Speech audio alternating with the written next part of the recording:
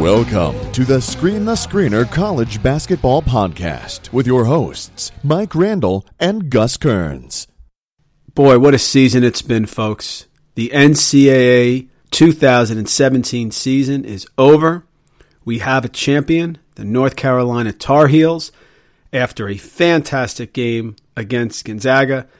And I would like to introduce Gonzaga's biggest fan and supporter from the beginning of the year to the end of the year, my friend, my partner, Gus Kearns. Gus, the recap show. We're back. How you doing?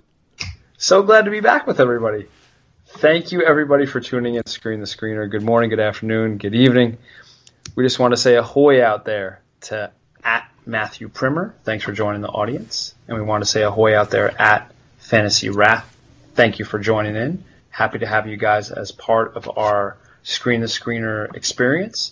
And Mike Randall, let's get rolling with the rundown show. Let's get rolling, folks. It's our first year. It's been our first year. Gus and I had a dream. We wanted to start a college basketball podcast. We love it. We've talked about it, and we did it, and we did it with your support. So we thank you for all of your support. We got over 1,000 followers. We did pretty much 60 shows. Great interviews, great support, back and forth, emails, tweets, the whole thing, and we are committed to come back. We're going to continue through the summer, NBA draft talk, player talk, and we're building towards next year where we're just going to attack the iTunes rankings and move up for the college basketball podcast around. But this is the recap show, folks. This is where we are taking you through the highs, the lows, the hits, the misses that went on this year, and we're going to cut and splice some of our greatest moments for you. So I hope you enjoy it here.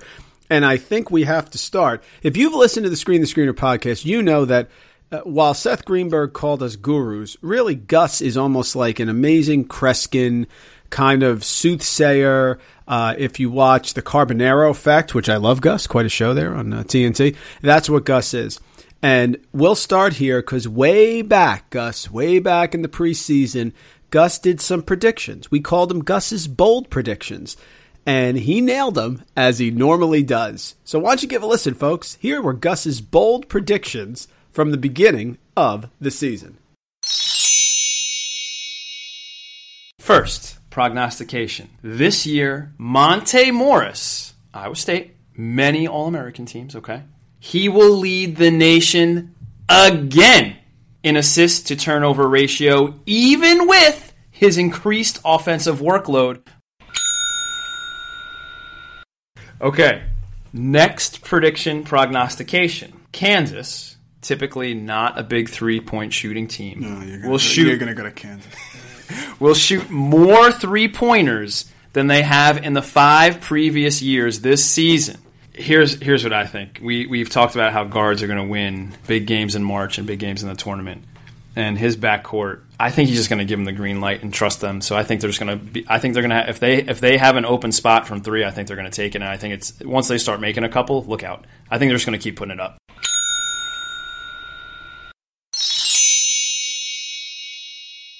Gus, and that's you being you right there.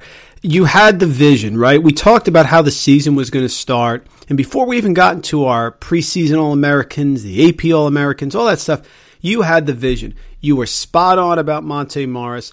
I didn't even think it was possible, man, that he could have a better assist-to-turnover ratio than he did, but he blew his doors off. It was incredible. And then you talked about Kansas. And listen, I didn't think, Kansas is not a great three-point shooting team. They've had a couple guys. They've had Sharon Collins, this and that.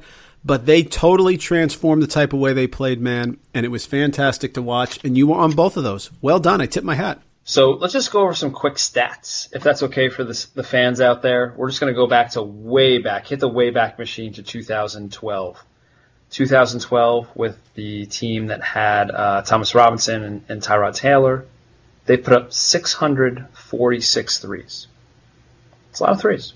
The following year in 2013 with Ben McLemore, they put up a modest 594 threes. Then they went even more interior with Wiggins and Embiid in 2014 and went 556 threes. Interesting. You see a trend coming here, right? The following year, in 2015, they were right on the mark again with 562 threes. That was with Ellis, Mason, and Graham as youngsters. In 2016, let his players be the players, and they jacked it up 728 times. But this past year, he said, let it fly even further, and they put up almost 800 threes. 787 threes between Mason, Graham, and Jackson, among others, and Vic. So I feel like we were right on with that one.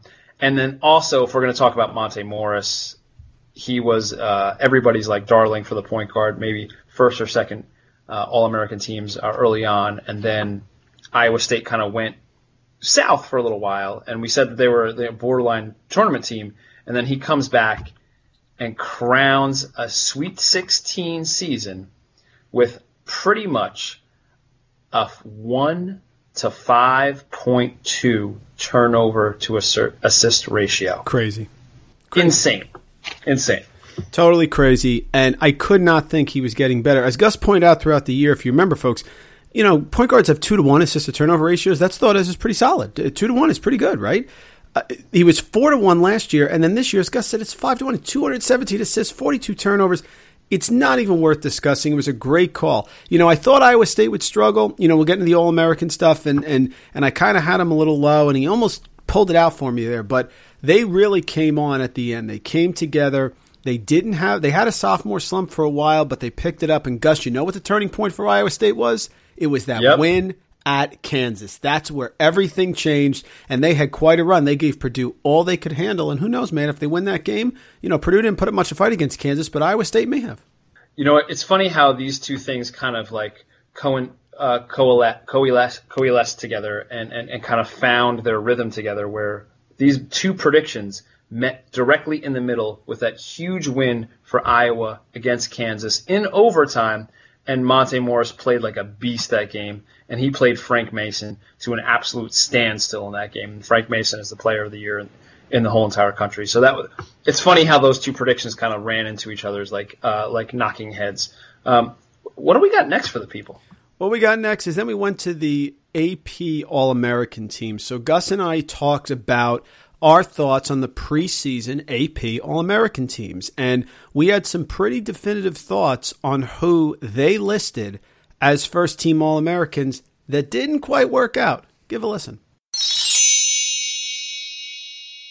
So I felt like the last year's AP preseason team was not that far off. Was not. Because all of those guys put up gigantic numbers. Mm-hmm. Every single one of them, I'm not 100% on Wiltshire, but every single one of them is in the NBA right now. Mm-hmm. So I feel like they did a phenomenal job, but things do change. Things do change, and my opinion, Gus, is that this year's All-American team is not going to be as close at the end of the year as last year's was. And let me take you through my thoughts here, okay? Okay. All right. I like Grayson Allen. I do think that the tripping incidents and all that little stuff that went on last year, the extracurriculars. Yeah, that doesn't disappear, all right? No. So this year he's going to be asked to bring the ball up the floor more. Matt Jones did a little bit last year. Mm-hmm. So I think his numbers are going to go down. I think he's going to have to get more people involved. I think he's a real great clutch shooting guy. Absolutely. I don't think Grayson Allen's going to be a first-team All-American. I do not think Duke will be as good as they think they can be if he is like far and away the leading scorer on the team. If he's dropping 22 a game, I don't think that's because he's got to get these freshmen involved. Yeah. If you put a choice in front of me, I am choosing not first-team All-American. I'm thinking the exact same thing with Ivan Rabb. Mm-hmm. When we did our preview on Cal, we talked about how I thought maybe he would have a little bit of a sophomore slump. Mm-hmm. Kind of some of the similar elements go into the equation of the sophomore slump with him that you mentioned with Grayson Allen. There's going to be more attention on him. They had a lot going. They had a lot transferring out and graduating or just going to the NBA. Mm-hmm. So I think people are a little off on him, and I wouldn't be surprised if he's like also receiving votes or third team. And again, we're not hoping for him to have a bad season. We're hoping nothing but success for him, but I just think the forecast is a little off. Can't agree with you more. I like Ivan Rabb. I like what Quanzo Martin's done. He's turned Cal, got him going again. But they lost Jaylen Brown. Wallace was a senior. Mm-hmm. You're telling me he's going to step up and be the centerpiece of that team? I'm telling you, I don't see Cal as a top 20 team. And if they're not a top 20 team, tough to be Rabb All-American. is not a first-team All-American. Tough. Listen, he's the type of guy who could be a lottery pick, but Absolutely. it doesn't mean he has to be first-team All-American. I could not agree with you more. Like him, he's talented. I'm with you. Future NBA player. Future NBA player. Absolutely. A little bit of his sophomore slump I see coming. I'm with you on that. I do not have him. So the first two players, I do not see his first. We do not see his first-team All-Americans. Crazy.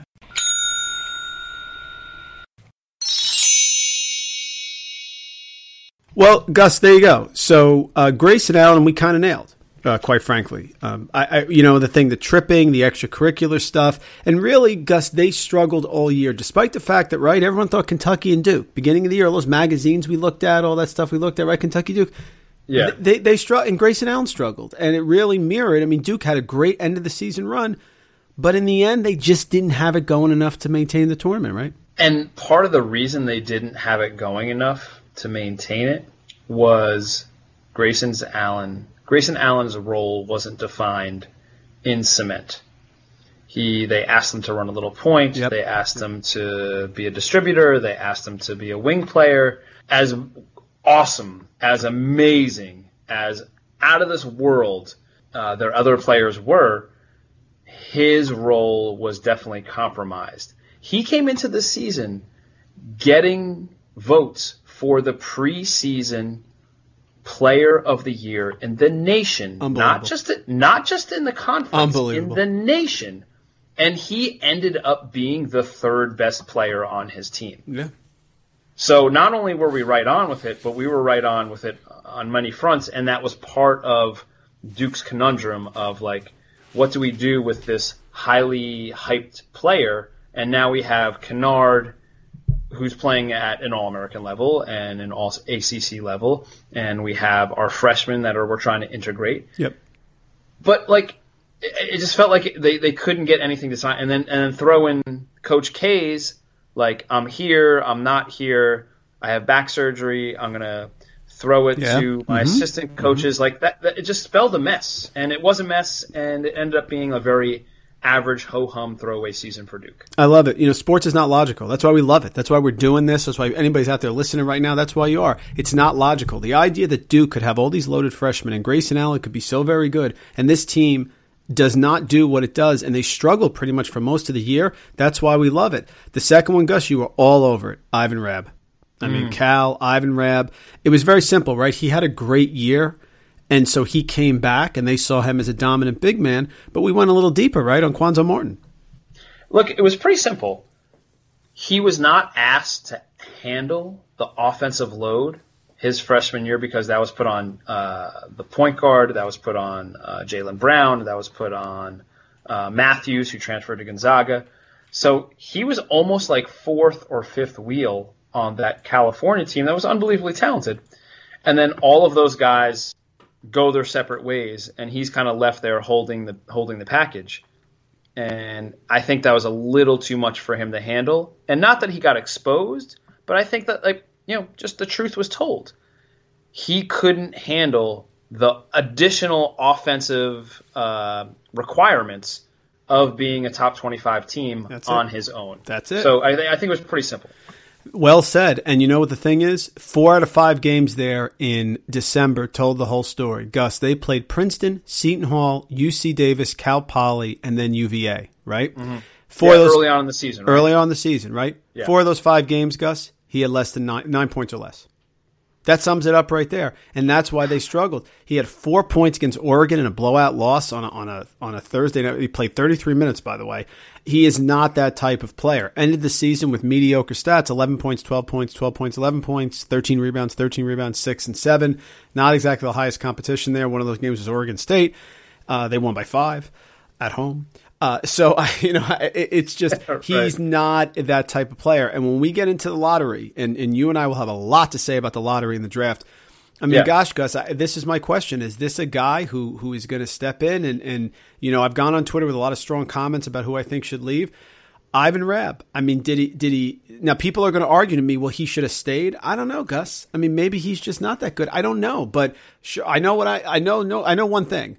You nailed that he was not going to be first team All-American. That's sure. Yeah, I'm not sure why people were saying that. So I think if we're going to play fortune teller here and go look in the draft a little bit.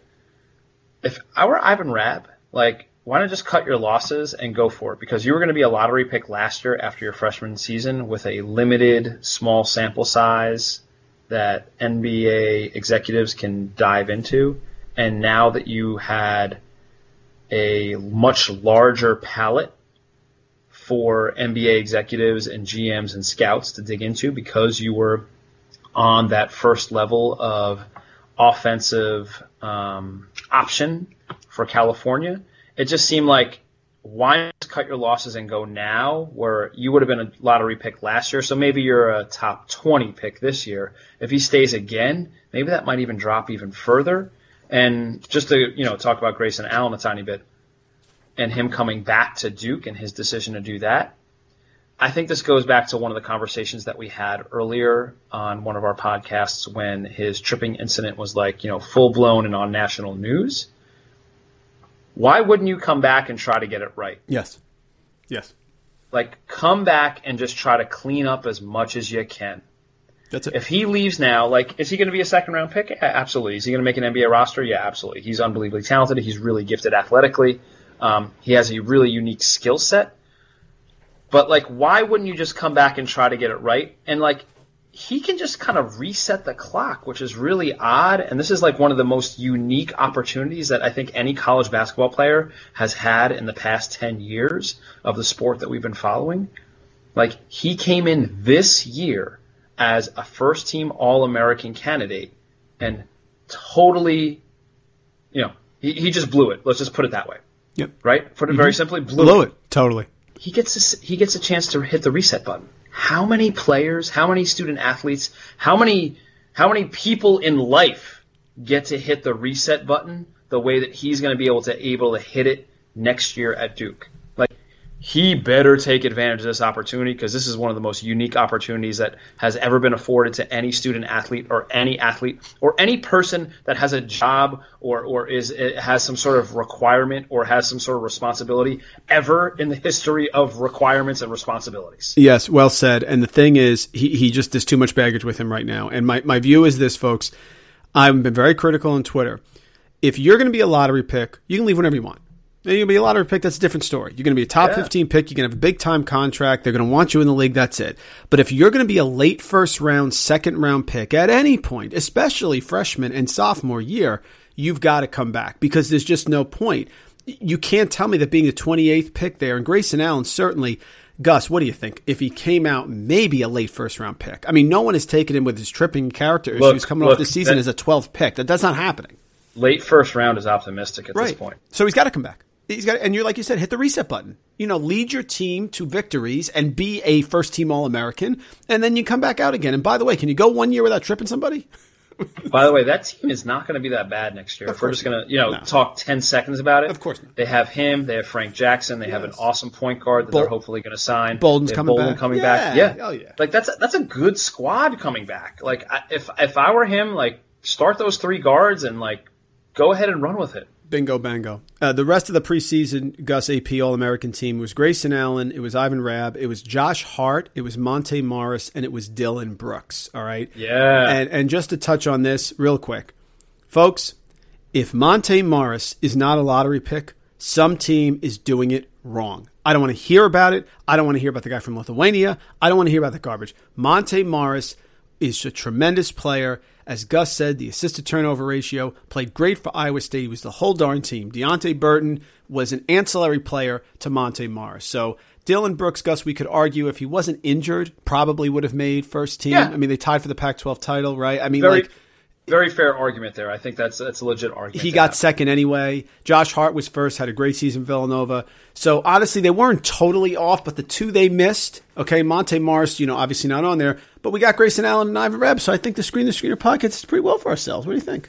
Yeah, I think we hit the target there. We definitely identified the issue and then went ahead and attacked the issue. So then after that, Gus, we gave our first, second, and third team All-American picks, and some, Gus, we got right. The next one I'll go to, I referred to him as the best third scorer Yes. on any team in the NCAA. Okay, Badgers. Ethan Happ out in Wisconsin. Badgers, everyone back. We talked last time about their political speaking up about what they feel is right, which we totally respect. Greg Gard's Coach of the Year. He's back. He's got everyone back in that conference. Mr. Happ's going to be third-team All-American. Well, you did say he was going to be the third best option on a Division I program. I did. Did I say that? Yeah. I did. Yeah. So why not put him on the third-team All-American? Exactly. The last place I'll go for my second-team All-American selection is to the backcourt mate that you had on your third team. And this is the prognostication I think I'm going to make here. Malik Monk, who is my final selection for my second-team All-American, Got to have a Kentucky guy. and De'Aaron Fox are going to make up the best freshman backcourt in the country this year and one of the best freshman backcourts in history. Wow. And I was trying to figure out, like, what's Calipari going to do? What's going to be his thing this year? Remember, he had 5 in, 5 out a couple of years ago. That could be it. Maybe I'm selling them a little short. I don't know. And we've said a number of times, guards winning the tournament. Harrison's brought them to the Final Four, made those big shots in the tournament. I think Monk and Fox together are going to be more dynamic than them. Wow. Tremendous. And then I did go out on a limb on this one. Yes. I think, say it. Yeah. I think Frank Mason. There it is. Okay. Frank Mason controls the court well. I was very impressed with how he played in the tournament. I did not think he was a good enough scorer most of the year, and then I started watching him. I think he steps up his game. Mason is Mr. Consistency. I would not be surprised. Self wins yet another Big 12. They get a 1 seed. That would be 13, And by the way. the 13, 13 right? in a row. And because of that, Mason gets first-team All-American as a table setter. I mean, you're bringing back a guy that averaged 13 points a game last year, 4.5 rebounds, 4.5 assists, 38% from three, so he got better. He's always going to be on the court. He's incredibly athletic. And nobody's going to push him around. And he's going to be on a team that could be a 1 seed. I'm a big fan of Frank Mason. Love the zero.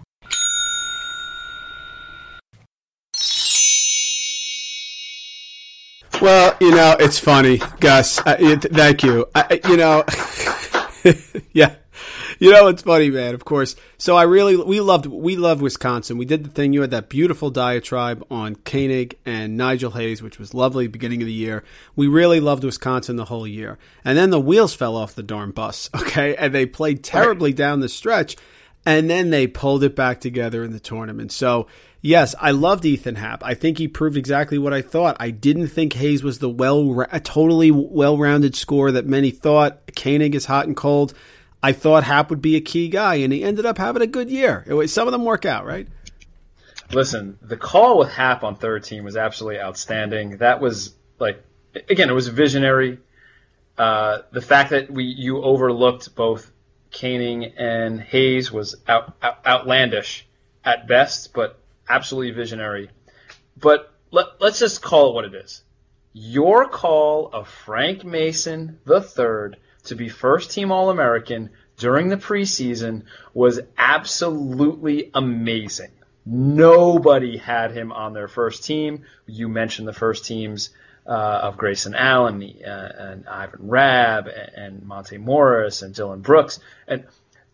But nowhere does anybody have Frank Mason except Mike Randall. Mike Randall, well done. Not only did you nail him for first-team All-American, he was the darn player of the year in our favorite sport this particular season, 2017. Absolutely unbelievable call on your part. Hashtag blind squirrel. Listen, we thought Kansas was going to be good. You and I both thought that, right? Right. Sure. So here's the deal. I'm looking at Kansas. They're a donut. They got nobody inside. Okay, we love Svi Mihajlovic. If it was a 7-step travel contest, he'd win it.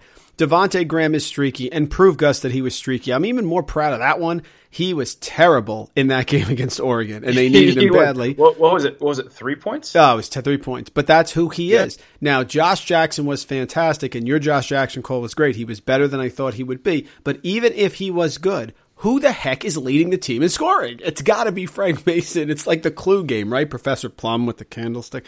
So, listen, I thought he would be, high teens. He's a solid leader. He's going to be on the floor, and he's a point guard. And guards win in the tournament. Ended up leading the Big 12 in scoring. Yeah. I mean, 50% from 3-point range. And this is another one. I'm trying to stay focused. Gus is trying to keep me focused here because I could go nuts at any second. The idea that Frank Mason is not getting drafted is the most ridiculous thing I've ever heard in my life. Draft Express has him as the last draft pick in the second round. We're not going to get into this now. I'm not. I'm sorry, Gus. No. But, please don't.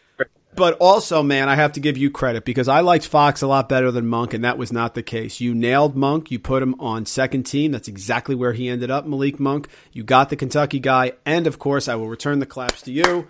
That freshman backcourt was the best freshman backcourt, maybe the best backcourt, period, in the country this year, and has been one of the best freshman backcourts in the history of NCAA basketball. You nailed it. They had such defining games. I mean, Fox with his defining game in the NCAA tournament with 39 points. Monk with his multiple memorable games during the regular season against NC and against UCLA, and his reindeer optics in the second half of games where he would just go off for 20 plus. Their games were memorable and defining. That's almost like more important than them like putting up good stats, right? It's almost like unimportant that like Malik led his conference in scoring, or that he was first team all SEC, or that Fox was this unbelievably dynamic point guard. Like their moments were so memorable that's what's going to make them go down in history as like one of the best freshman backcourts in history. Is the fact that they like had those like capsuled little photoshopped moments that you're going to keep in your brain forever. Like that 43-point game for Monk is never going to go away. Like that thing is going to, the 47-point game is never going to go away. That thing is going to be in your memory bank forever. And that 39-point game from Fox in the tournament is not going to go away. Nope. That's going to be there forever because he blew balls pants off in that game. Yes, he did. And that's what everybody's going to remember. So those two guys killed it this year. So impressed with both of them. They did. I remember, listen, Monk showed up in that big UNC Kentucky game. We did the 10-round fight, the breakdown. He was spectacular. So I tell you this all the time. I like my first, second, third team All-Americans to be people with stories, okay? And Monk was a story. He's one of the biggest stories in college basketball this year. Now, here's the funny thing, man. Let's look back at our teams and poke some fun at ourselves. I took a look at this. Yeah, I'm ready for this. There we go. I'll start my third team, then you give your third team, all right? Here we go. So I put Monte Morris. Now, I'm not upset about that one because I feel it was really close. I think Morris could have gotten on third team, so I feel like that one was kind of a win. Tyler Dorsey, I kind of think was a win also. He led all players in the NCAA tournament in total points scored. He had a fantastic year. He really played well. Listen, he wasn't a third-team All-American. I get it. Okay, but I kind of felt like that one was okay.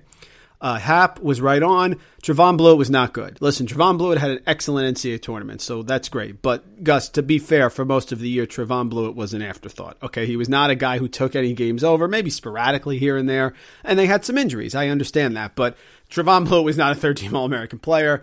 De'Aaron Fox, man, I wanted that one. He was right there. He was right there. But he had the injuries. If you include the tournament, he had a great one. So overall, and this is not going to be the case for my other picks, third team for me was okay. Wasn't too bad. What about your third team? We need the timeout button here. I got it. You want me to read it? I got it. Yeah, go for it. I can read it and then you comment. Yes. So Gus, that will do your third team. You had Grayson Allen, okay, which was closer than anything because he didn't make it, but you had him on third team. He's probably got some also receiving votes. Joel Berry the second.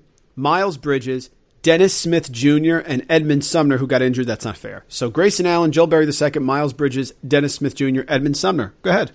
Yeah, I don't think it was that outlandish. Joel Berry is probably right there. I'm sure he was on some third team somewhere for some awards.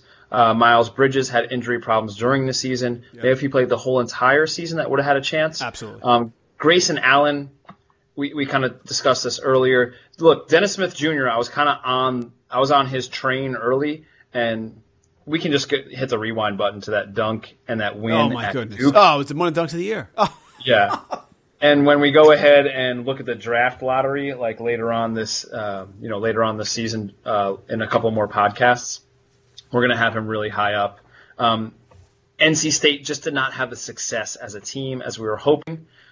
So were some of those a little outlandish? Yeah, a little bit. But I think some of them were kind of right on, and I can't wait. I'm so excited that Miles Bridges has actually decided to come back next year. Not as I am, my friend. No. Oh, my goodness. How great is that? How great is that? I think it's wonderful. I think it's the right freaking move. Sure, it would have been a lottery pick, Gus. He could be the number one pick in the draft next year, and I would have taken him number one this year. I'm getting off on a tangent. I'm sorry. Refocus me. Okay, so let's go to your second team Yes. and then not go off on your Miles Bridges tangent. Sorry. And I'm just going to go off on a little 10-second tangent here, too. You know what's really cool about next year? You have Grayson Allen coming back and you have Miles Bridges coming back. Two unbelievably recognizable names for not only college basketball fans, but just for casual sports fans, because there are a lot of people that pay attention to Michigan State, and everybody knows who Grayson Allen is. So moving forward to the 2018 season, like our sport has two like definitive stars that are coming back to play next year, which is really cool and great for the sport. 100%. What was it? Keeping it 100? That was one of our podcasts. You taught me that phrase. Keeping it 100 is what that is. Keep it 100, Mike Randall. All right, second team, Gus, not as strong. Grayson Allen, that's a bad miss. Okay, I mean, you had him on third team. That's okay. He's not a second team All-American. So you know what? Right. I should have stuck with it and dropped him lower, and I didn't. Joel Berry, should have been Justin Jackson. I picked the wrong guy there. Sure. Melo Trimble was okay for me, Gus. For the beginning, fine. He was okay, but he kind of tailed off about halfway point. You want to say 2/3. Remember, they didn't play a ranked team for most of the year. Listen, how many games was he responsible for winning by himself for Maryland this year? Yeah. We were keeping count during the season. I think it was up to 6. Yes. That's not a bad pick. Yeah, but I outkicked the coverage. He's not an All-American player. He's not a second-team All-American player. But, yeah, he had some moments. Josh Jackson, second team. He ended up being third team, I believe. So, I mean, right very church, good. wrong pew. Okay. Yeah, right on there. And then, Gus, maybe the single worst prediction of all of our All-American teams, Jaron Blossom game. Now, Look, I'm going to defend you here. You can go off on your diatribe on this. He had a great season. They had a terrible year as a team. They lost so many close games. If they turn those around, Gus, maybe how half is of those Brommel around, back? then we're talking about it. But how is Brad Brommel back? Gus, go ahead. Please go ahead. Thank you. Gus and I have been best friends since 1986. Thank you very much, my friend. But listen, I do think Blossom Game had a good year for Clemson. He did. He played 34 minutes a game. He shot 50% from the field on 441 attempts, 17.7 points per game, 6.5 rebounds, 1.5 assists, a block, a steal. Okay. And he never fouled out of the game. Yes, Gus, he did win some games. Sure, that 12 o'clock game at Pittsburgh, he won that no one was watching. And that's very nice of you. And he was good. And he's going to get drafted. I think I saw him draft express like second round, early second round guy. Yeah, he'll be drafted. He's a late first round, the second round guy for sure. But Gus, let's keep it 100. That's a terrible second team All-American prediction. Look, you take a flyer on every one of these. If we take a look at my first team, I think we'll be playing the same tune. So don't worry. Well, let's go to your second right now. Very good. So here's you go. And I got to tell you, one of them, Gus, I'm just going to applaud you again. Josh Hart, you had on second team. Thomas Bryant, you had second team. Caleb Swanigan. Gus, he didn't make any of my teams. I mean, that's horrific. Monte Morris there, and of course you nailed Malik Monk. So Josh Hart, Thomas Bryant, Caleb Swanigan, Monte Morris, and the correctly predicted Malik Monk.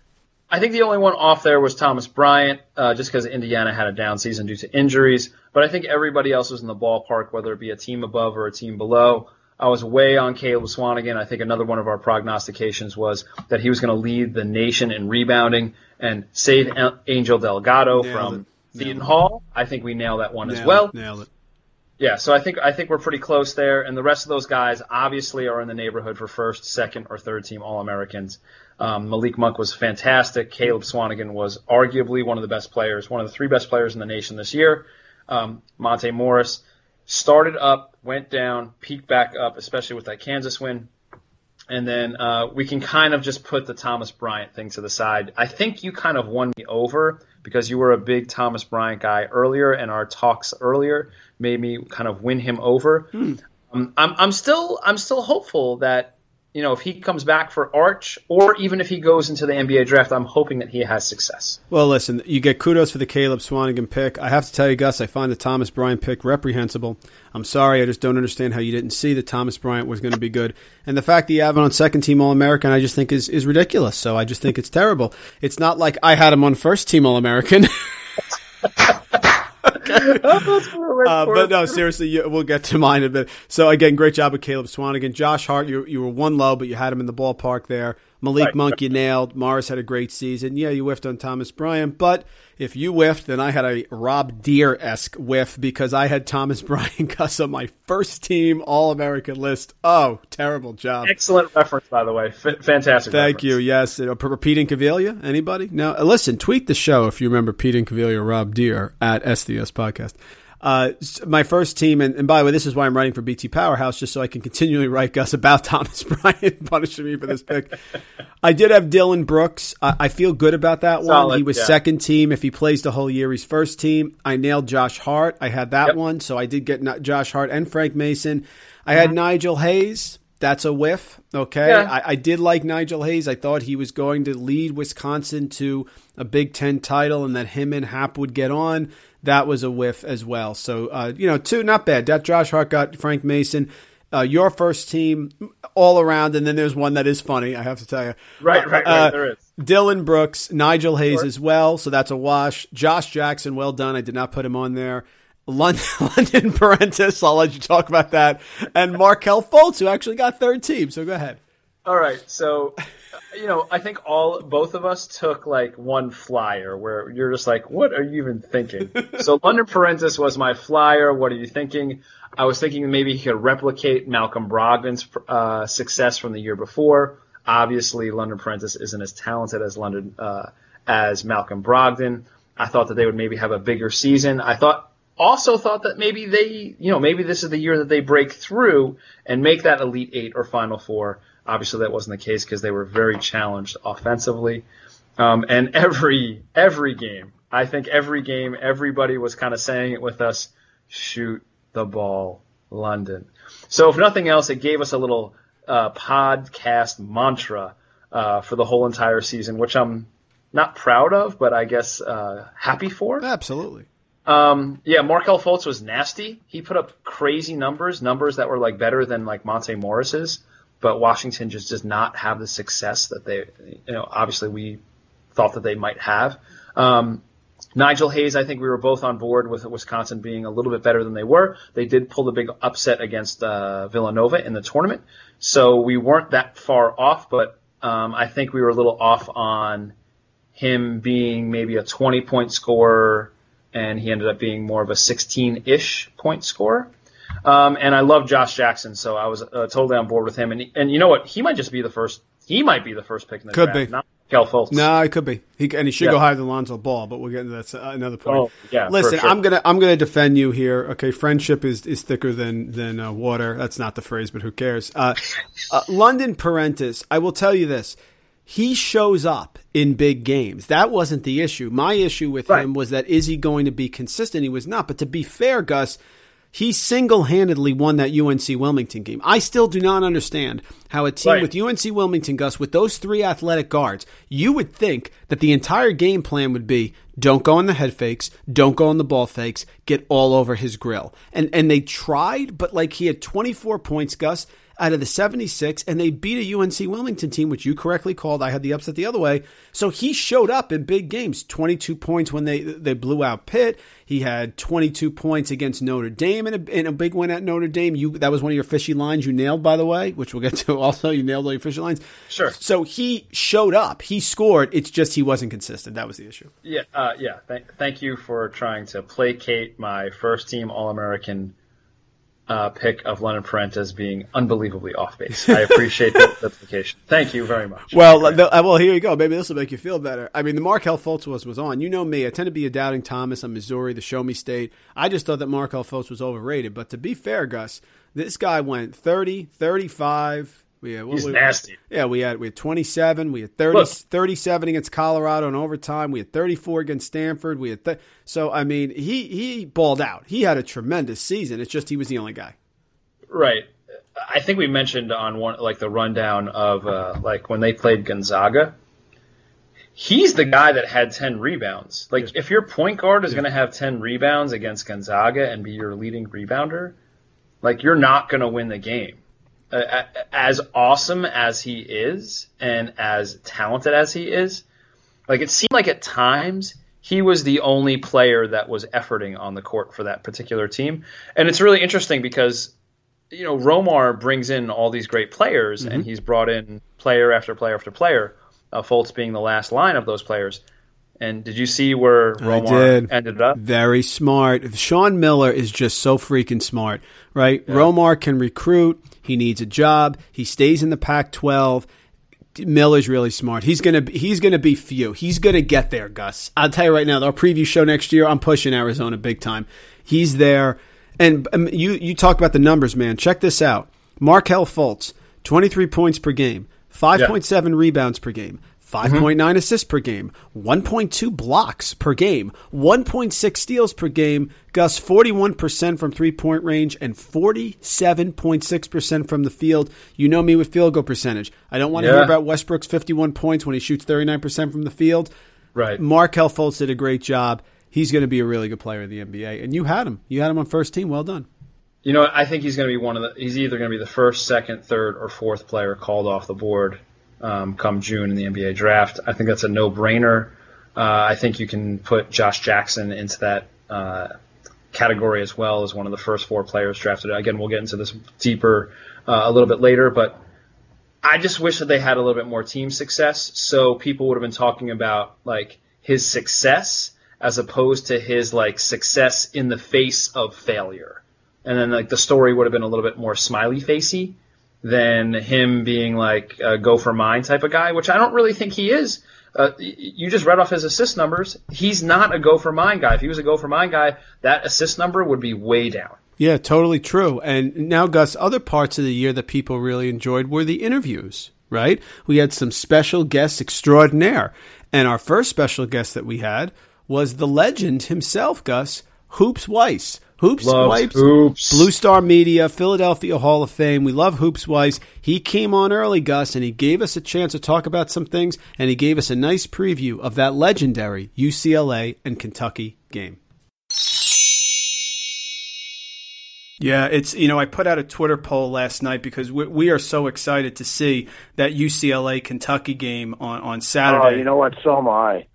I'm impressed that you have that one on the radar.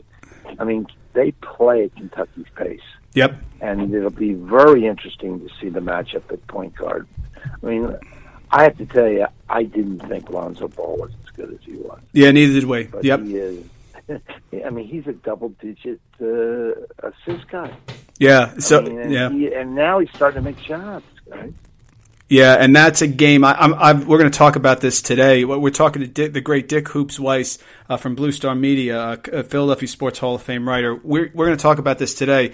There's a lot of guys on that team, Hoops, that remember that game out in Chicago 2 years ago. That was 41-7. So I know it's in Lexington. And listen, Kentucky obviously is the favorite. They should be. But that's going to be a fun game at noon on Saturday. Get your popcorn ready. You know what? I totally agree with that. That's going to be a sensational game. And when they picked up T.J. Lee and they got Paul, it changed a lot of the way they play. And Hamilton has really come into his own too. I mean, it's a team with a lot of pieces. I mean, it looks like they could be as talented as anybody in the pack, and that includes Oregon. I mean, Oregon has got bodies, but UCLA is playing at a very high level right now. You know, Hoops, it sort of gets to my overarching point, which is we love college basketball. We certainly do. But I think that this start to the season has been one of the most exciting that I've seen ever. Yeah. I mean, just last night, right? Indiana comes out, plays a great game against UNC, beats them. They beat Kansas, put 103 on them, and they lost to Fort Wayne. I mean, if that's a sign of things to come, I mean, we're in store for a great season. Yes. I mean, that game, and then last night, Oklahoma State plays Rogers State and wins by 6. Right. I mean, there's some crazy scores. I knew it was going to be crazy. Down in our area, and I live right outside Philadelphia, and Chestnut Hill, which is a small little school that's beat Coppin State. Not that it means anything, but you were getting D3 teams wiping out D1 teams. Yep. I mean, and it's crazy stuff. The Fort Wayne thing really stunned me because I thought that Indiana was playing almost as well as anybody. I mean, they have at least 3 of their guys who are legitimate Big Ten stars, and I would think they and Wisconsin and Purdue will probably fight it out for the Big Ten championship. But they're really hard to beat at home.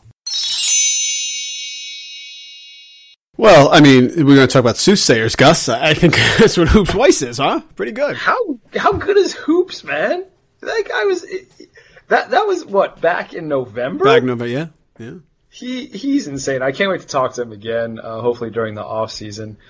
He was spot on about every single one of those things. He talked about the backcourt matchup with Kentucky and UCLA. He talked about like who's going to win the Big Ten, and he named he named Purdue and Wisconsin outright.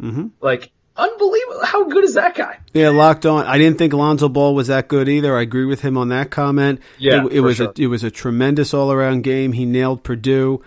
You know, Hoops is just locked in. I mean, he gets to see all these games. He was down there in Atlantis. He got to see Kentucky early. What a great job. He talked about Villanova as well in this interview later on, and just a great job. And he was a big fan of Mo Watson Jr. also with Creighton, but of course that injury really derailed that season, of course, and he's got himself in some issues as well. But Hoops Weiss was right on, Gus Forrest. He did a fantastic job.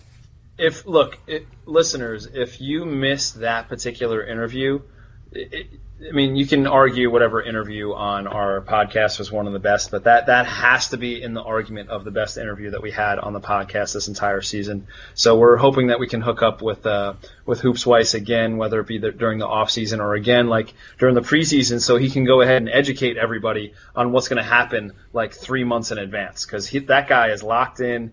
He has a knowledge and a vision on things that is uncanny and unlike anybody else that we're going to talk to during the season. Yep, and the one consistent thing, Gus, is I felt like all of our interviewers gave us something. They gave us a snippet of something they were right on about. So the next one we'll talk about is our good friend Eric Fawcett from Press Basketball. Love Eric. He's locked into the SEC, especially Florida. And Eric definitely gave us a couple of cool tidbits that we needed to pay attention to. Now, without further ado, let's talk about that SEC. You mentioned the Gators. They're your team, your Florida Gators. Let's head over to the SEC, right? Because, certainly to the average college basketball fan, they're going to say it's Kentucky and the rest. So why don't you give us a little preview into the SEC, some other teams that are going under the radar, and, of course, please throw in what Coach Calipari and Kentucky is going to do this year, in your opinion. Yeah, well, we might as well just start off with Kentucky. I don't think we need to talk too much about Kentucky. Me and Mike don't have to. You'll get that a lot of other places, but what I really like is they're going to defend at a high level, and I think a problem when you have so many first year guys is shooting always seems to be a problem. Shooting seems to be something that guys get better with experience, and Monk can really shoot the ball, but other than that, jump shooting might be a question for them, but I'll leave it there. We don't need to talk too much Kentucky. They'll defend at a high level, and they'll factor in big in a late tournament run in March. But I should mention the Gators for sure. I might be being a homer a little bit as a Gator fan, but I do think they're the second best team in the SEC. I think they have all the length and athleticism you need to defend at a high level, and I think they won the jackpot when they got Canyon Barry to transfer. Absolutely. Who is absolutely a treat to watch if you haven't, because if nothing else, you'll see him go to the foul line and shoot free throws underhanded just like his dad. So Exactly. It was actually funny because I tweeted out video of his first free throws of the season where he shot them underhanded, and I mentioned that he shoots them like his dad, and a lot of people tweeted back and they were like, "Oh, you mean like his grandfather?" And it was it is actually his dad. So it means we're getting old, my friend. That's what that means. Oh my goodness. Yeah. So, to get a guy like that, a graduate transfer like him is huge for a team that really defended but didn't shoot well. To get a score like that is big. After that, I mean, we discussed it. I think it's murky in the SEC. It's hard to tell who's up there, but I think when it's murky and you don't really know who the best teams are, it's a good place to start is just who are the best players. And one of the best players, I think, in the SEC is Luke Cornett at Vanderbilt. Yep. Mm-hmm. He's a legit pro prospect. He's not going to really fill it up at the college level, but he's a 7-footer who really shoots the three well and block shots. And I think that's what the NBA looks for in their 5 men. They want someone who'll protect the rim and then step back and knock down a three. So Luke Cornett is someone to watch for. And how about Moses Kingsley? He's at Arkansas, and my goodness, he might be the most lonely guy in college basketball because that's not a great roster, but he's a legit back to the basket big who kind of plays that old school game, but he'll be in the mix to average a double-double. And I know it's kind of fun to predict those guys because there's not a ton of double-double guys in college basketball, but he might be one. So he's another big to keep the eye on. But the SEC, they need to make hay in the non-conference schedule. There's no doubt about it. They need to get some wins to get some credibility behind their names because right now people are talking the SEC might be a 2-bid league, which, I mean, is tough to argue against, but it's kind of a mantra that needs to be shifted by the SEC. So I'm hoping they make some hay in non-conference, and by the time conference comes and everyone's beating each other up, that their RPIs and their strength of schedule and just general reputation will be a lot better.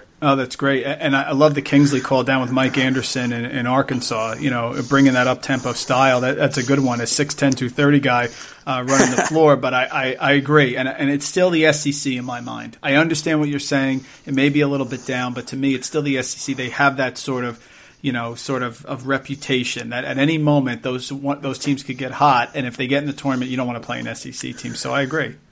Yeah, and like I said, they really need to make hay here while the sun shines in the non-conference. But one thing that the SEC did that was really brilliant for the league, or it's looking brilliant, was a couple of years back when they scheduled the Big 12 SEC Challenge. So right smack dab in the middle of the conference schedule, the top 8 teams from both leagues get to play each other. So, the SEC team plays a Big 12 team. So it's kind of a really nice boost in the middle of the conference schedule if the conference RPI is kind of low, to get a chance for the SEC to play a bunch of Big 12 schools and have a chance to get another quality win. So it didn't work for us last year, where I think it was maybe 6-2 in favor of the Big 12. Yep. But it'll hopefully do well in our favor since the Big 12 is not as strong as it used to be. So it might be a chance for the SEC to kind of get the reputation up. Gus, again, consistent with our interviews, Eric nailed it there. The Big 12 SEC Challenge, which has been in history now, this was the 4th season. The Big 12 won 7-3 in the first time, 2013-2014. The Big 12 won 6-4 the following year. The Big 12 won 7-3 that year. This year, Gus, 5-5. Yeah, it's a little crazy that Eric thought that would be like a defining moment for that particular conference. And it totally ended up being that, because if we take a look at who could have made the Final Four, it ended up being like Kentucky could have made the Final Four. Yep. Florida could have made the Final Four.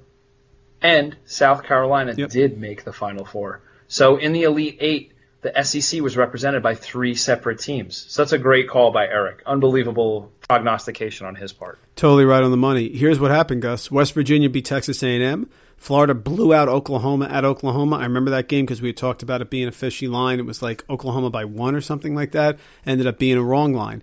Texas Tech beat LSU. Tennessee beat Kansas State. Big win for Tennessee. Oklahoma State toasted Arkansas in a high-scoring game, 99-71. Georgia squeaked by Texas. Vanderbilt actually beat Luke Cornett, Iowa State. That was sort of a low point there. It was late January. Yeah. Auburn beat TCU. Baylor beat Ole Miss. Kansas beat Kentucky. So those were the games that we had, and Kansas won that game in Kentucky, actually, which was tremendous. So he was right on the money. They went 5-5. He talked about Moses Kingsley, who was an integral part. He had sort of an up-and-down year. Did not play well, unfortunately, in that last game against UNC. Struggled inside, but as a team, Arkansas played very well. He did play tremendous against Seton Hall in the first round, had 23.6 rebounds. And sort of was a centerpiece there for a lot of the year, but he nailed it. And Luke Cornett, I mean, my goodness, Luke Cornett's going to get drafted, Gus. Yeah, Luke Cornett had 14 points in that game against Northwestern, and Wow. they very, very easily could have won that game and went on to play Gonzaga in that game. Yep. In the next game, and then we saw how much trouble that Northwestern gave Gonzaga. I think that he and Moses Kingsley. Let's take a look at that UNC Arkansas game. I mean, if the ball bounces another way, UNC just might not be winning this particular championship against that Arkansas game. That was the toughest game that they had on their road to this march to the championship. Oh, they were in trouble. They were in big trouble, and Moses Kingsley was a big part of that trouble because he actually matched up with the UNC bigs. He did. That's exactly right. Sometimes it doesn't show up in the scoreboard, and that's what it was. He did show up, and they were in a lot of trouble, man. I'll tell you right now. They had to shut them out for the last 3 minutes just to win that game. And that was something that a lot of people, I'm sitting there saying there is no chance. It wasn't a contrast in styles. It wasn't anything that we thought. But Arkansas had that game won. And every great team, every champion, Gus, I still think has to get by a test. That was their test. They got by it and they rolled.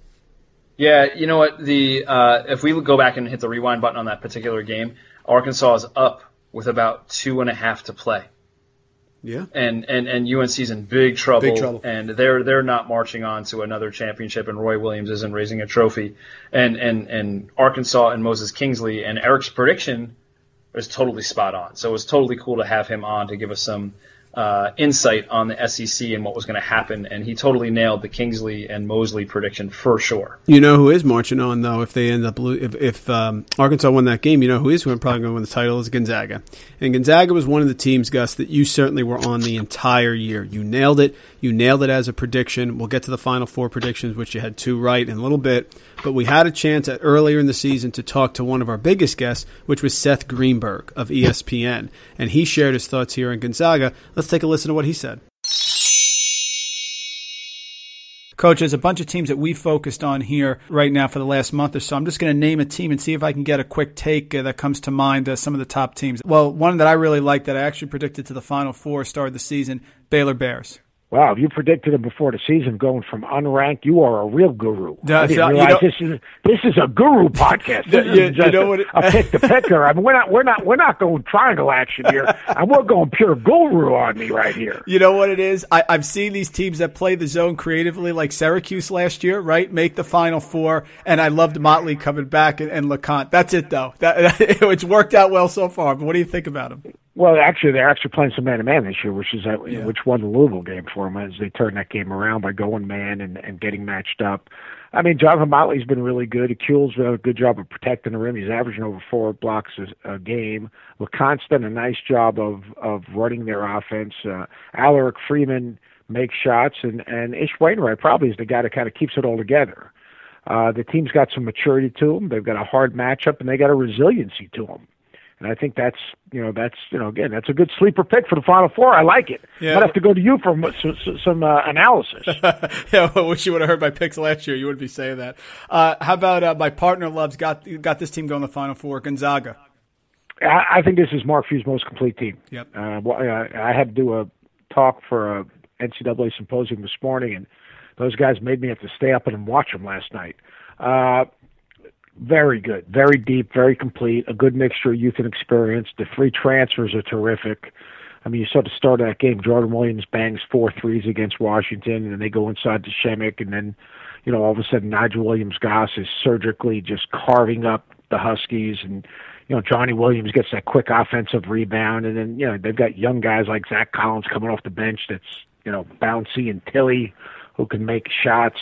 Very complete team. I really like Gonzaga. I think this is Mark's a dear friend, and we have, if you tell him it's his best team ever, he goes, no. Right. So I'm just going to say it's his most complete team. And they're fun to watch. Fun to watch they were, Gus, and fun to watch win over and over again. Listen, can we not ignore Seth Greenberg, Coach Greenberg, calling you an outright guru? That is amazing. That was the best part of that interview. That was totally rambunctious, outrageous, and amazing. I was totally impressed with that. Yeah, Gus, and we both have young daughters, and when we read them Cinderella, right, it sounds great at the ball, doesn't it? But eventually the clock strikes 12, and eventually they can't beat Kansas, Gus. and eventually they ain't making the Final Four. So at the time it was great, but you know what?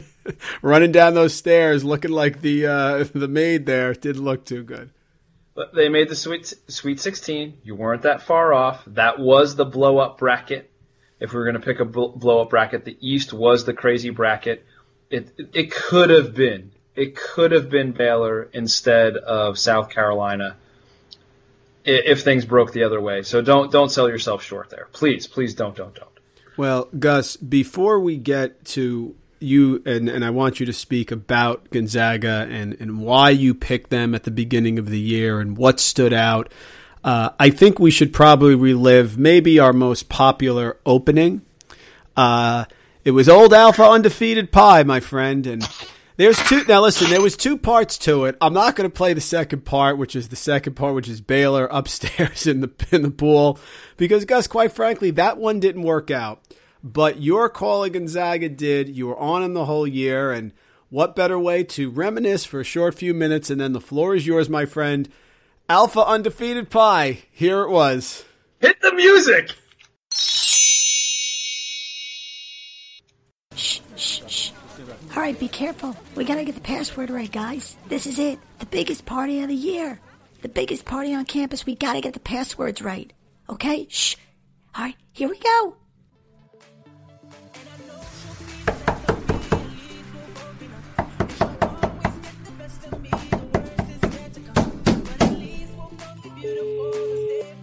What's the passwords? Gonzaga and Baylor?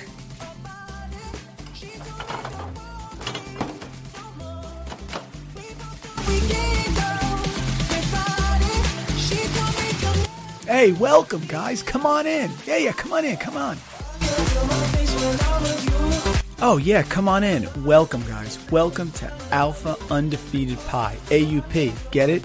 This is the party of the year. This is the frat house to be. A lot of people try to get in, but you got to have those two passwords right. Gonzaga and Baylor. Those are the ones that get you in here. The party's going to go all night long. Let me take you around.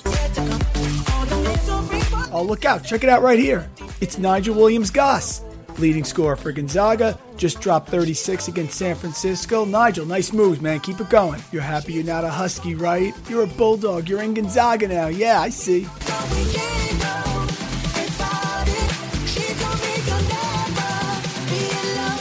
Hey, listen, you guys get hungry later? This is your man, Senior Shemek Karnowski, the big guy in the middle.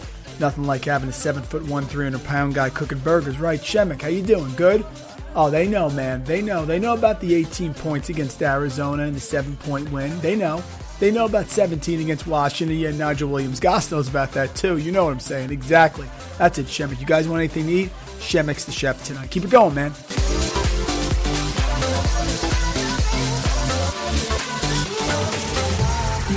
All right, this is the pool room here. You guys can come up, shoot some pool later if you want, but it's going to be tough. These two guys run the table. You got senior Jordan Matthews and freshman Josh Perkins. These guys are perfect combination on this pool table. They're deadly. Jordan's a senior, Josh is a freshman. They're both averaging around 11 points per game. Jordan's deadly from the free throw line, 86% and 42% from three. And Josh, as only a sophomore, shooting 46%. That's best on the team from three. Guys, you'll never be off this table, right? You need anything, let me know. Shemek's cooking burgers.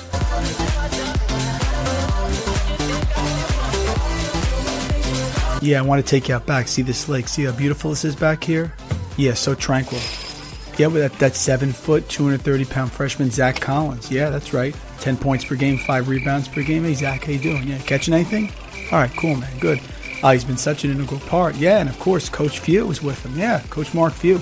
18 years at Gonzaga, 481 wins, 82% winning percentage. Been ranked in the AP top 10 at the end of the year 6 times, including number 1 in 2012, 2013. They're talking Final Four, no doubt. Oh, I'm sorry, Coach. I'm sorry. We'll keep it down. Yeah, right. You love your fishing. Catch and release. Yeah. Yeah, sounds good. Yeah, the other password was, I don't think so. Listen, they were the second last undefeated team in the nation. Stop it now. It was a lot of work to put together, but it was a lot of fun. And that was really one of our high points, Gus, of the year, I think. You know, we had Baylor, we had Gonzaga, Both were undefeated. They were rolling right there. It was a heck of a lot of fun. But I got to give you kudos. What was your thought process behind picking Gonzaga? What did you see? We mentioned a couple players there. You knew about Zach Collins early. You were all over him. Take us through. Well, you nailed it. How'd you nail it? Okay, so here's the thought process. It's pretty simple. Number one, love for you. At some point, one of these coaches has to get through to the Final Four. He had been knocking on the door far too long. He had too many talented teams. He had run it. We talked about his string of bad luck, running into the Duke team that won the title, running into the undefeated Wichita State team, running into that tough Syracuse team that got on a hot run that went to the Final Four. You know what? This year it was just kind of his turn. Then you go ahead and look at the roster. You break down the roster. He had All-American and Nigel Williams-Goss, who put up crazy Monte Morris-like numbers at the point guard and was unbelievably uber efficient. Then he had two wings that shot the ball unbelievably well in Perkins and Matthews. Both of those guys shot the ball at over 40% from three. Did I think that they were going to shoot it that efficiently this year? No. Did I think that they were going to be really efficient and effective players on the wing that weren't going to have major ball handling responsibilities? Of course. Nigel Williams-Goss was going to take the majority of the ball handling responsibilities. But then the big thing that we kind of talked about, and we talked about this with John Gassaway, was their reliance on the 2-point shot. Yep, well done. The reliance on the 2-point shot and their effective offensive rebounding numbers, which North Carolina parlayed into a national championship this year and a national runner-up the previous year. They had the bigs that could produce those easy twos, whether it be in the post or with an offensive rebound. We talked about Karnowski. Karnowski was a little bit of a wild card coming into the season because of his health issues previously. We're talking about a guy that had trouble getting out of bed because of his back issues and the ramifications of the back surgeries that he had to get healthy. We can go into that a little bit later, but we don't need to go that deep in it. I mean, he had infections from the surgeries that prevented him from getting out of bed, and he fought and toothed and clawed his way back to the court to get healthy. He could have just very easily turned to the other side of the bed and said, "This sucks. I'm not going to try to do this. True. I'm too hurt. I can't get this right." But he made a decision and said, I'm going to get this right for myself, and I'm going to get this right for my team, and I'm going to get this right for my program. So kudos to Karnowski for getting it right, because he played like a man all season. And then you throw in the other bigs. There are two freshman bigs. Tilly gave him some important minutes throughout the season.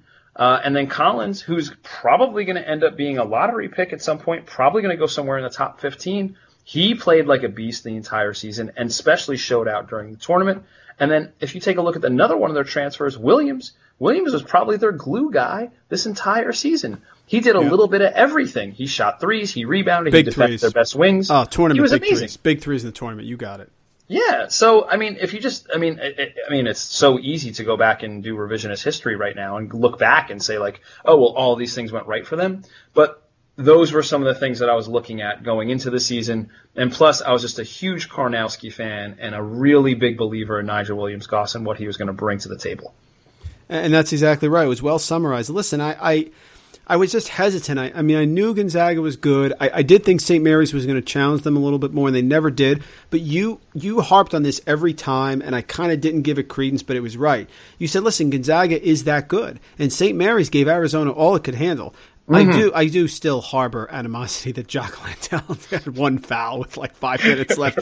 It really is amazing because especially against the Arizona Bigs. Arizona Bigs are good. Well, especially Gus after they play Gonzaga the first time and Landale's in foul trouble, right? I mean, you would think that the second time or the third time that he would probably avoid the foul trouble. I don't think he played any differently against Arizona. I didn't see him being more passive. It just worked out that way. But Gonzaga was really good, and that's why St. Mary's really couldn't get over the hump in the WCC.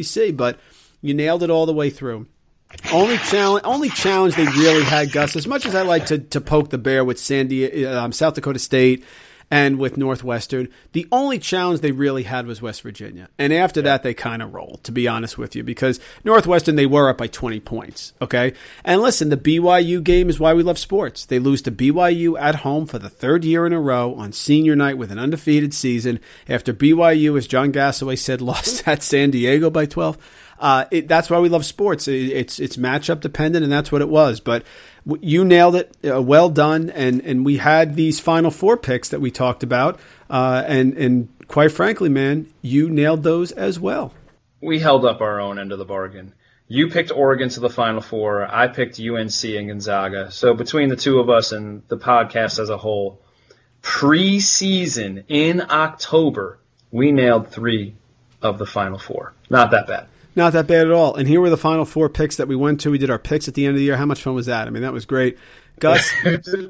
Great fun. Yeah, I'll start with mine because they weren't as good as yours.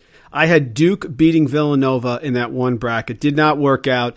Duke ended up being the team. Remember we talked about this? I mentioned that you're going to see snippets of what the team is. You're going to see the highs. You're going to see the lows. And the true, sort of creme de la creme of the prediction is which snippet is going to show up in the tournament. And we had the same with Wisconsin. The Duke snippet that showed up was the team that struggled all year. The Villanova snippet that showed up, we talked about it, they couldn't beat Butler. And who plays like Butler? Wisconsin plays like Butler. So that pick was way off. I had Arizona beating Gonzaga. Arizona didn't blow anyone out. Remember I mentioned that? Well, that came back to bite them, right? But Gonzaga did get there, of course. I had Purdue meeting Michigan. I did not think Kansas was going to make it. And Gus, if we go all the way back to one of our first shows, I asked you, right after I said Frank Mason, I asked you later in that show, I said, gun to your head, is Kansas making the Final Four? You said no. That is exactly what you said at that time, and they didn't make it. So Michigan, I was right. Purdue, I was way off. And then I had UNC beating UCLA. The only one I got right of the Final Four was UNC. Your 4, you had UNC beating Kentucky. I mean, you nailed it. You just nailed the final. Sounds about right. You nailed the final game. It was perfect. Your blow-up bracket, you had SMU beating UVA. That was the tough one. Look, that one went a little haywire. Listeners, again, I apologize because I know that we went back and looked at the Yahoo brackets. There were a number of SMU picks going a little bit further than you thought. I apologize to all the listeners out there. Well, but to be fair, listen, if SMU, it's amazing, right? I mean, North Carolina gets through that Arkansas game, and if they didn't, it could have been a different tournament. If SMU can win that first game, Gus, they could have easily been in the Final Four. Easily. Yeah. Not even a question. If they get past USC, I think they're as good as almost any team that was there. They're as good as Florida. They're as good as Wisconsin. They're as good as South Carolina. Yep. And that's why we love the tournament, because something like crazy like that happens, and then USC moves on from the playing game, which we always say one of those playing games. Teams gets really hot and wins multiple games, and that's exactly what happened. I was going to a CVS to pick some stuff up, and I had on my phone the game, and I'm watching the game walking into CVS. I walked into something when I came in the front door, and I'm like, they did not just lose. I couldn't even believe it. Then Louisville beating Nevada. You had that one. That was another blow-up one. You rode Nevada, which was in Eric Fawcett had talked about how great Cam Oliver is. He's another guy who can get drafted and can be really good. That was your third one. And then you had Gonzaga. Gonzaga beating Florida State, which I call a total win because you did not have Arizona getting there, which almost everybody did because the Final Four was in Phoenix. Right. I thought that Florida State has as much talent as Arizona, but who knew Trayvon Blewett would happen and Chris Mack would happen, and Xavier totally blew up that bracket. And Trayvon Blewett went absolutely bananas and pulled a Sindarius Thornwell on us and took his team to the Elite Eight. Really impressive by Chris Mack and Trayvon Blewett. I'm so glad. I hope that Trayvon Blewett decides to stay in school and come back for one more year and have a chance to be a first-team preseason All-American. He's got him, man, because just like Grayson Allen with that drug issue that he has right now, he's got to come back because he was hot. And it's a shame. People make mistakes. It happens. But he's got to erase that just like Grayson Allen has, and he's got to put himself back because he could be a lottery pick next year. No doubt about it. True. So, Gus, we didn't have time, of course, to get to all of our interviews.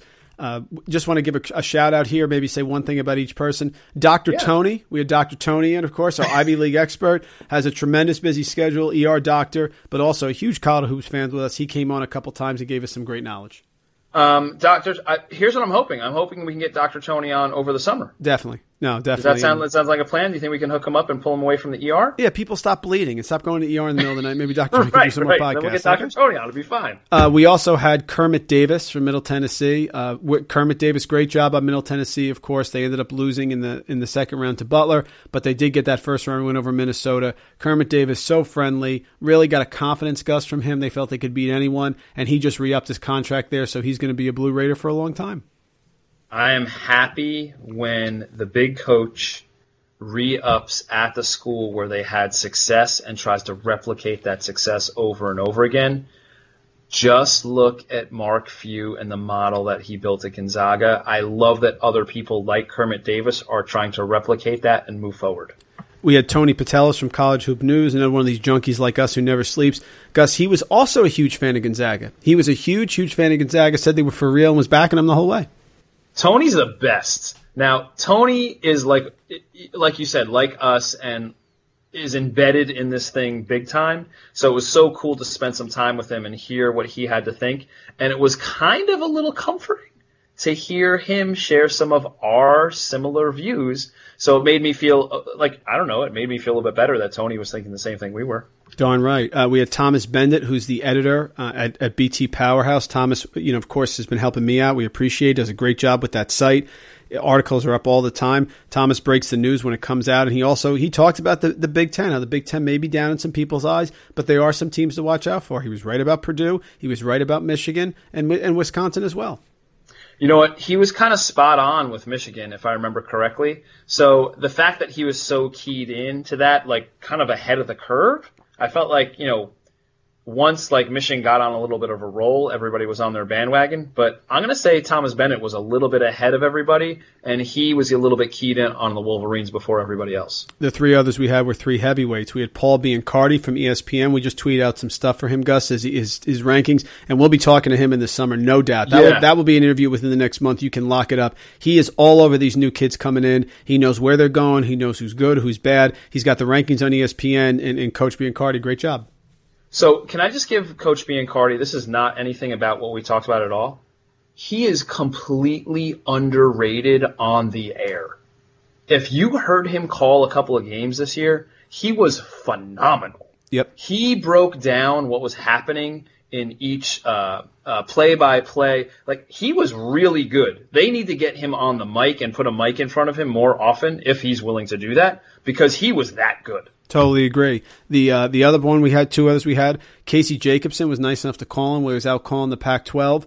Did a lot of stuff. And Gus, I remember Casey because Casey said before the tournament started, he liked Oregon. He said that the Chris Boucher injury is not going to be as bad as everyone thought it was. He said it right away. He said now the better players get more time and they can adjust. It's not like they were losing Dylan Brooks. He was totally right. They made the Final Four. Good call by Casey Jacobson. You know what? You stole my thunder with Casey Jacobson because I remember him saying that as well. And he said that their starting five was going to be intact, and that was not going to mess with their major rotation. They were just going to have to shorten their rotation. They were not going to have to revamp their starting rotation. So I totally remember Casey saying that. And Casey also was on Gonzaga's defense. I remember him also being a big fan of how Gonzaga was defending going into the tournament. That's exactly right. And Gus, the last one that we'll talk about is probably the one that we enjoyed the most.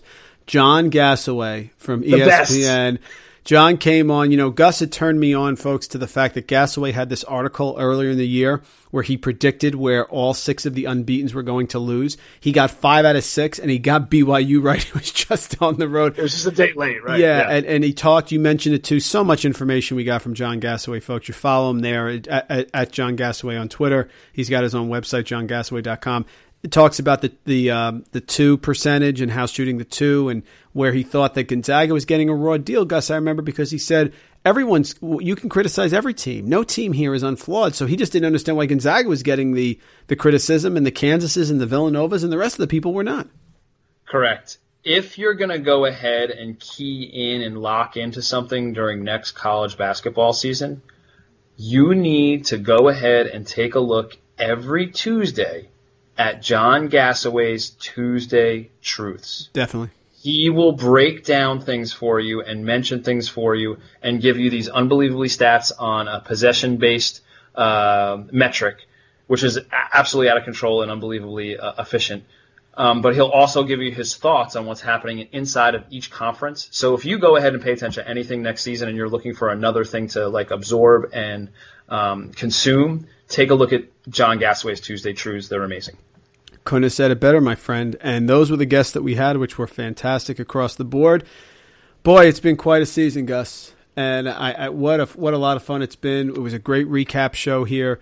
we will be coming back, folks, pretty hot and heavy over the next few weeks. We're going to be doing a lot of draft talk. We're going to be breaking down by position. We'll have some great guests on. Paul Biancardi already said he'll come on. We'll see if we can get other people to come back on here. No, John Gasswell will come back at some point as well.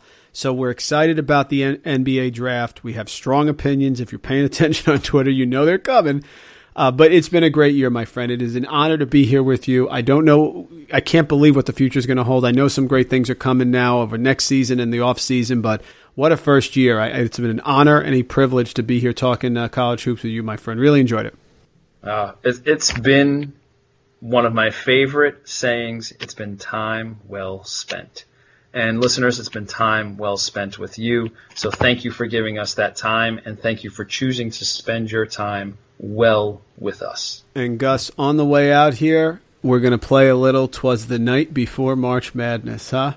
Oh, no way! Yeah, here it comes right now, folks. 'Twas the Night Before March Madness. It summarizes it perfectly. And Gus, it ends our first real full season with the phrase that pretty much started it all. Shoot the ball, London.